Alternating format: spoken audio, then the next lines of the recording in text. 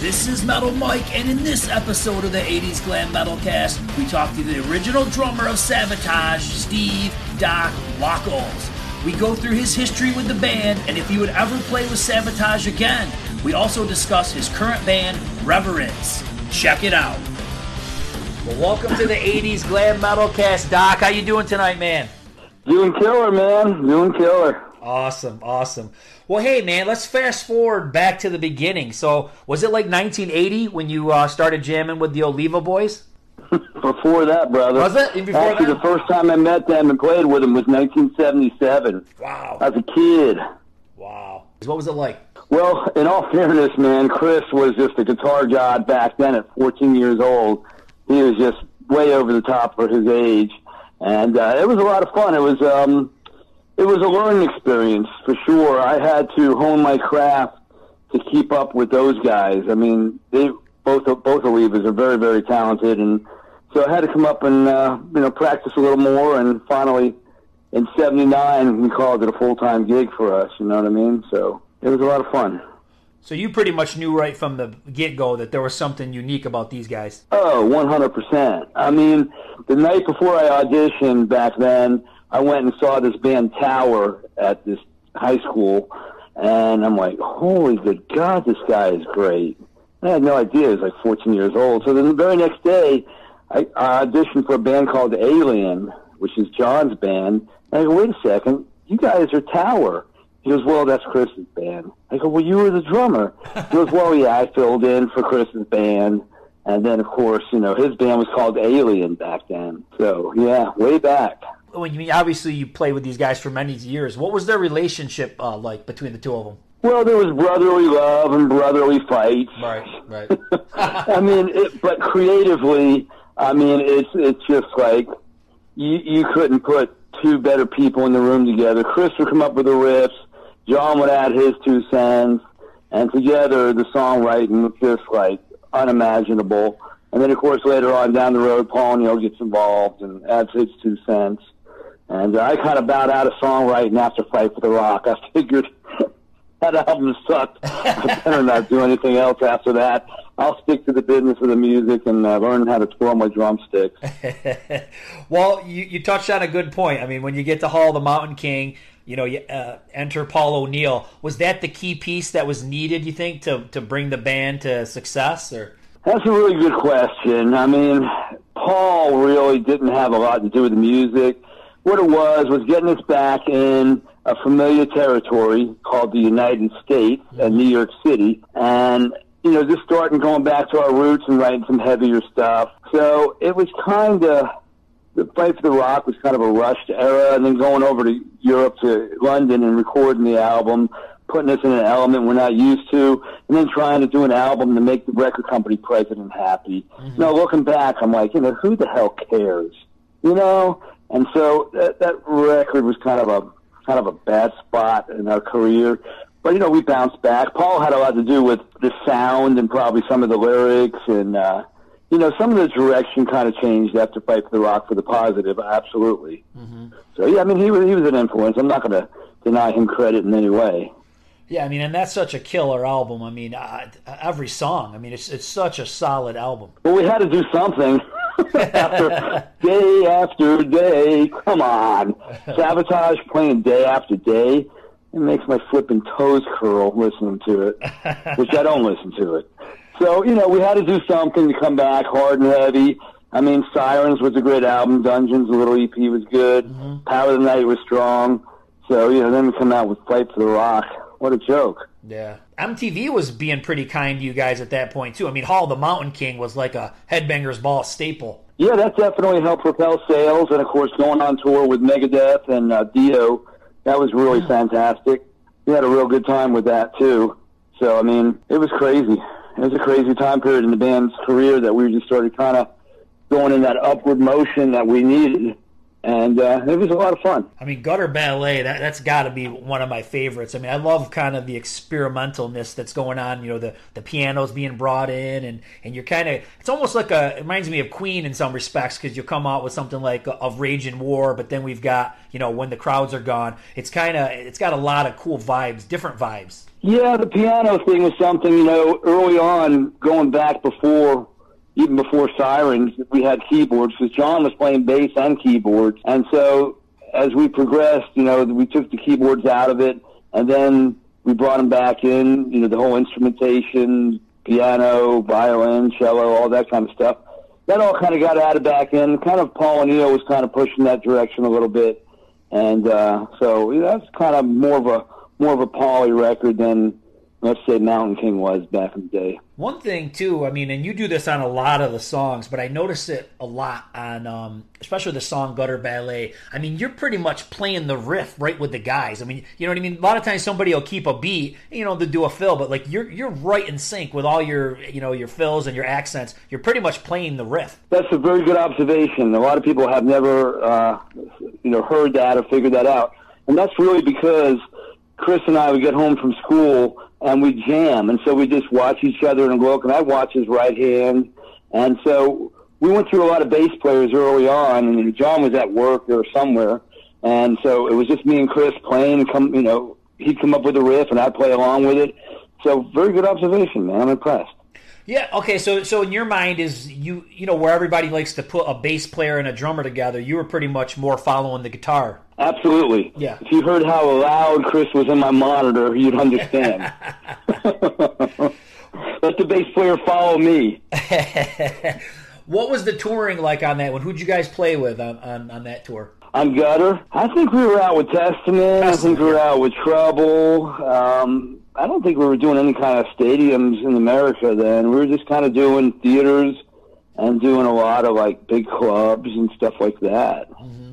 Once you get to Streets, what's your thoughts on Streets? Well, again, a little more Paul O'Neill influence. Mm-hmm. Personally, I think the CD should have been put out with the bum narrating between each song, because some of the stuff you kind of get lost in. It's like, well, what does that song mean? But the bum, if you look at the latest narration version of the record, it actually kind of ties it all together, and like, oh, now that makes sense. Yeah. And John actually was the bum, and there was a guy that was near the studio that John kind of mimicked his voice. So, yeah. Oh, cool. I'll be honest. I think I like Streets now more than I did when it came out. I think I just like Gutter Ballet so much, and I maybe Streets for me was just a little bit went too far. Almost like a pun. That's what the song's, right? Almost like went too far in that direction. And I think concept albums, like you said, it is. It's tough. I mean, you could.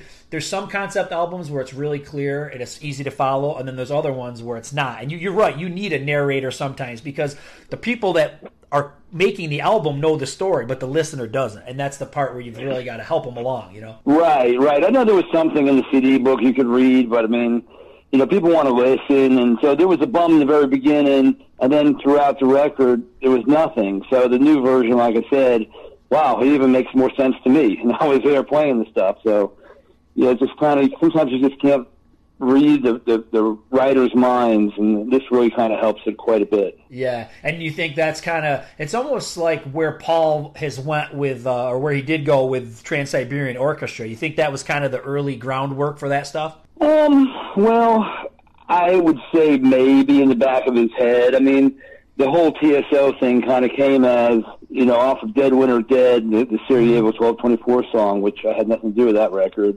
It was kind of like, let's just try something different, and they put that on the record, and it really stuck against the wall. And if you know anything about Atlantic Records, only thing they know how to work is stuff on the radio. I mean, so, like, Epic did a great job with Flippin', or Elektra with Metallica. They didn't get any airplay back in the day. No. Well, Sabotage couldn't get airplay, but yeah, they can get Phil Collins airplay or AC/DC or something, but not Sabotage. And so they didn't know how to work us. And so, those, when it came to a song like Sarajevo, they obviously garnered a boatload of airplay, but they couldn't do a Christmas album and, band being called Sabotage. It had to be called something else. And O'Neill wrote a book called Romanoff one, King's Whisper. And so I think some of that Russian influence probably came off, the whole Trans-Siberian Orchestra thing. Yeah. So. Yeah, I mean it's funny that you talk. I mean, hey, we're heading into the Christmas season here, and it's funny because every time I always hear that song, and they say, "Oh, it's Trans-Siberian Orchestra." All us Savatage nerds are like, "No, it's Savatage. It's not Trans-Siberian Orchestra." You know what I mean? Right. Yeah, you got that straight. That's the exact recording off of the Dead Winter Dead album. Yeah, absolutely. That's Savatage. That is not TSO. You're right.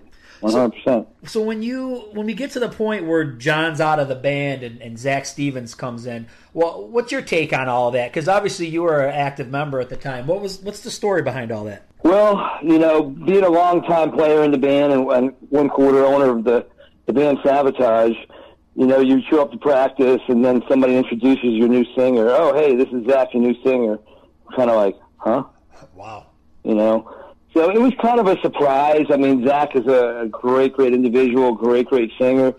But at that time, it just wasn't feeling the same to me. Mm-hmm. I mean, because John was the voice of Savatage. Right. And, Zach was kind of a little bit more, I don't know, I guess poppy sounding, if you will. Mm-hmm. And so it was kind of like, at that time I had a business going. I came off the road and I started a business and I was doing very well. So I'm like, okay, well, I'll do the album, but do I want to tour? I'm making X amount a week, and they're going to pay me Y. And, it just didn't make sense to me at the time monetarily. And so I chose not to tour on Edge of Thorns for that reason, just because I was making, good jack. Do you play electronic kit on that album? Yeah. Dr. Killpad. Yeah. It sounds good. And once again, man, I freaking love Edge of Thorns. I was into Savatage before, obviously, so I was kind of unsure, because you're right, he is the voice of Savatage. But, man, I love Zach Stevens' voice. I think it's a great album. Like I said, I guess for me, where my tastes are, that's the kind of album I like. I like albums that kind of, pop all over the place and, you got really heavy songs and you got ballads. And I like that kind of stuff. And I think Edge of Thorns kind of reminded me of Gutter Ballet, and I think that's why I liked it so much, because it had a similar vibe. Sure. I don't know. I mean, again, in my mind, my heart, Savatage will always be Chris, John, Johnny, and myself. To me, that's like the band. To me, it's like when I look at them and watch them now, they're kind of a cover band to me. Like, right. I don't know. That's just my personal feeling. Who's in the band that's original? Okay, John's back in the band.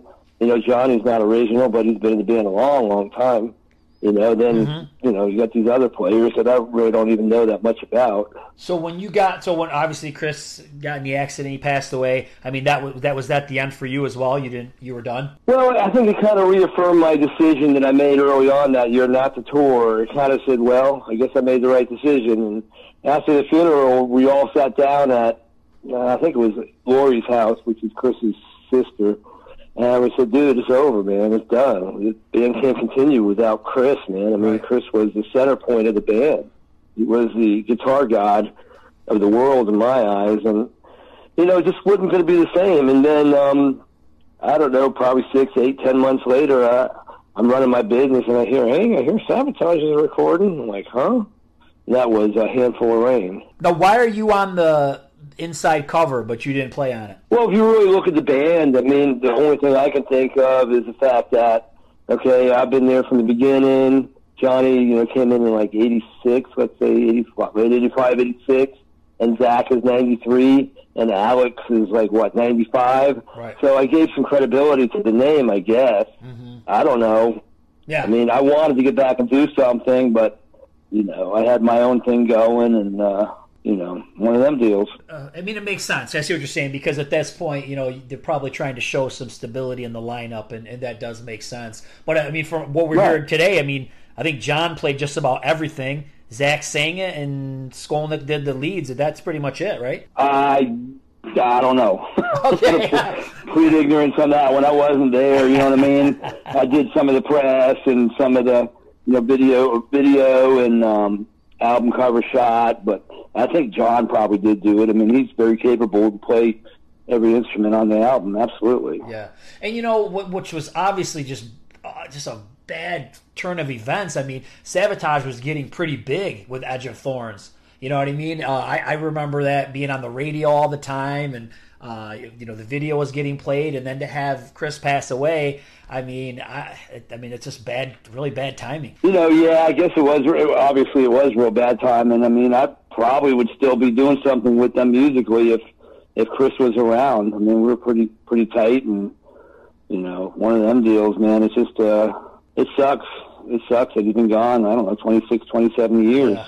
I guess it's one of I can't believe it. It's one of those decisions that people have to make. I mean, we've seen 1,000,001 bands that lose people, and I think it's just one of those things. You're either going to go one way or the other. You're either going to try to keep the music going. You try to guess what that person would want. People could say, oh, he would want the band to go, but you don't know. You know what I mean? You just kind of. That's just the way it goes for some of these bands. They keep it going. Well, I think a lot of that has to do with, and this isn't kind of downplaying anybody, is that's all they know, dude. I mean, right. What's John going to do? Go like swing a hammer? I mean, John knows music. He knows how to write. He knows how to play. He knows how to perform. That's what he does. Yeah. You know what I'm saying? Where I went on, I learned business, I learned this, I learned that. I mean, I work for myself today. You know what I'm saying? Mm-hmm. I work 80 hours a week. But you know what? I got the lifestyle I want for what little time I have to indulge in it. Right. So, it's something where I had choices. I mean, I didn't get married in life till I was 35. I mean, I gave my whole life to the band. Sure. Those guys were married and doing their thing while I was up in New York doing stuff with the management, dealing with them on a daily basis on the phone, speaking for the band. So my life was on hold while those guys, got married at an early age and, had kids, and John did anyway. And, I kind of went in a different direction, man. I learned I don't want to be controlled by a record company, a booking company, a management company, other band members telling me what to do or how to do it. I'm just kind of more, independent, I guess. No, it makes sense. So the talk that comes up all the time is everybody wants to see John, Zach, Chris, all these guys get back together and make an album. If they ever did that and they said, hey, man, Doc, would you play on a couple tracks? Would you be interested or no? I'd do the whole damn album. I just texted John today. I read something on, Blabbermouth or something.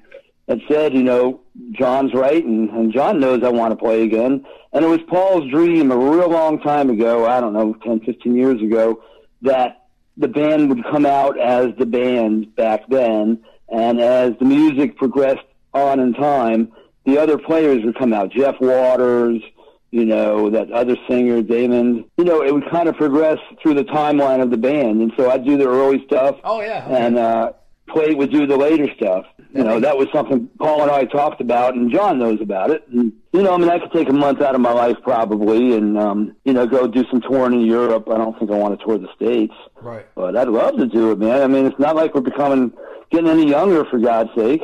That's true. Shit, I just had a birthday last week. How old are you now? Mentally or physically? Whatever you want to say. Well, actually, I just turned 58, but I mean, I think I'm still 25, man. I race motocross. I do crazy shit, for my age. So I'm not your normal 58-year-old, okay? So right now, your relationship with John is pretty good, and he actually doesn't live that far away from you, right? Okay, well, John Oliva is in Florida. Yeah, we talk quite a bit, text, talk. But Johnny Lee lives about 800 yards as the crow flies from me. He built a house on top of a mountain. He's sitting a little bit higher than I am. I'm at like 1750, and he's probably at 1,900 feet above sea level. So yeah, he built a really nice house with a blacksmith shop, and I taught him that a little bit, and he's a very talented blacksmith. He raises bees, so he makes, this honey. Nice. He has his little hobbies, little businesses going. He actually plays in a band around here, too. What the hell are they called? I can't think of the name, but so he plays in a little cover band around here and has a lot of fun. Nah, he got out of Florida like I did. I got out of Florida in 2005. He got out, a couple years ago. Florida just became overpopulated, just underplanned, and just too crazy down there. So I kind of came up here and just built a whole new life for myself and, working for myself, got 2 businesses going pretty good and just doing my thing, man. Let everybody know, you're still playing, man. You play in a band called Reverence. Why don't you tell everybody about that? Well, it's a friend of mine named Brian Holland. We kind of got together back, I think, around 2010. And he wrote a bunch of songs with a guitar player, Pete Rossi, who I played with 10 years prior. And Rossi, his influence was Oliva. You know, I've been so fortunate in my life to play with some of the greatest guitar players, and Rossi was that way. He was a great guitar player. Of course, Chris was just as amazing. And so, we added a bass player and a couple other players, and bam, next thing you know, we did a record, and did 2 records with him. And the singer, he was on Todd Hall. He was on The Voice. Yes, yep. He did a killer job on that. But now we have a new singer, and can you believe I'm playing with another Oliva? I know, I saw that. I was like, Oliva. And no relation. No relation, right? I don't know, not that I'm aware of, but he lives in Long Island. You know, John and Chris come from Jersey. I'm from Long Island. And so, I don't know. There's got to be some kind of tie somewhere down the family tree line. Strange coincidence for sure, man. I know, right? I guess I'm just a glutton for punishment. I don't know. So, hey, man, here's the $1 million question. What's your favorite Savatage album that you played on? Probably the one I haven't played on yet. Oh, okay. It's that one that's going to be coming, I don't know. Yeah, I guess the early stuff was a lot of fun to do, you know what I mean? Yeah. So probably some of the early stuff, I didn't know what the hell I was doing. I was just playing. I was in college, and I was trying to figure out drum parts for some of these albums, and I've spent more time doing that than I did studying, obviously. Well, man, I appreciate all the answering all these questions about Savatage. I mean, and I really appreciate all the music that you contributed to over the years. Anything you want to say in closing? No, I mean, I can get political, but I'm not. I think we're all set with it. We're burnt out. I'm very political, and Johnny is the same way as I am, too, and Oliva as well. I mean, we all are cut from the same cloth. But I mean, I don't want to alienate any fans, and everybody has their opinion, so. But, if you're looking for guns, I own a gun shop, I own a gun manufacturing company, and, just look me up on Facebook. I'm around there somewhere, and, let me know what you're looking for. As long as it's legal, we can take care of you. I know New York has terrible gun laws. What part of New York are you in? I'm in upstate. Okay, well, it don't matter. They got terrible gun laws everywhere up there. So, but look, man, I appreciate you remembering an old drum hack like me, man. I'm just an old pecker living in the woods with too many guns. Nah, man. That's what I am these days. Yeah, dude, you're a legend. And like I said, I hope I hope Savatage at least does one more album, tour, something, because I think us fans, we're craving it big time. Well, I hope so. I mean, I guess only time will tell, my brother. All right, man. Doc, thanks so much for your time, man. Be well. Oh, thank you, brother. I appreciate you guys. Thank you. Take care. Well, that was a great talk with Doc. Stay tuned for next week's episode. I've been teasing this one online. It's Kiss, Return of the Phantom of the Park sequel concept. I'll outline it all. Subscribe so you don't miss it. Rock on!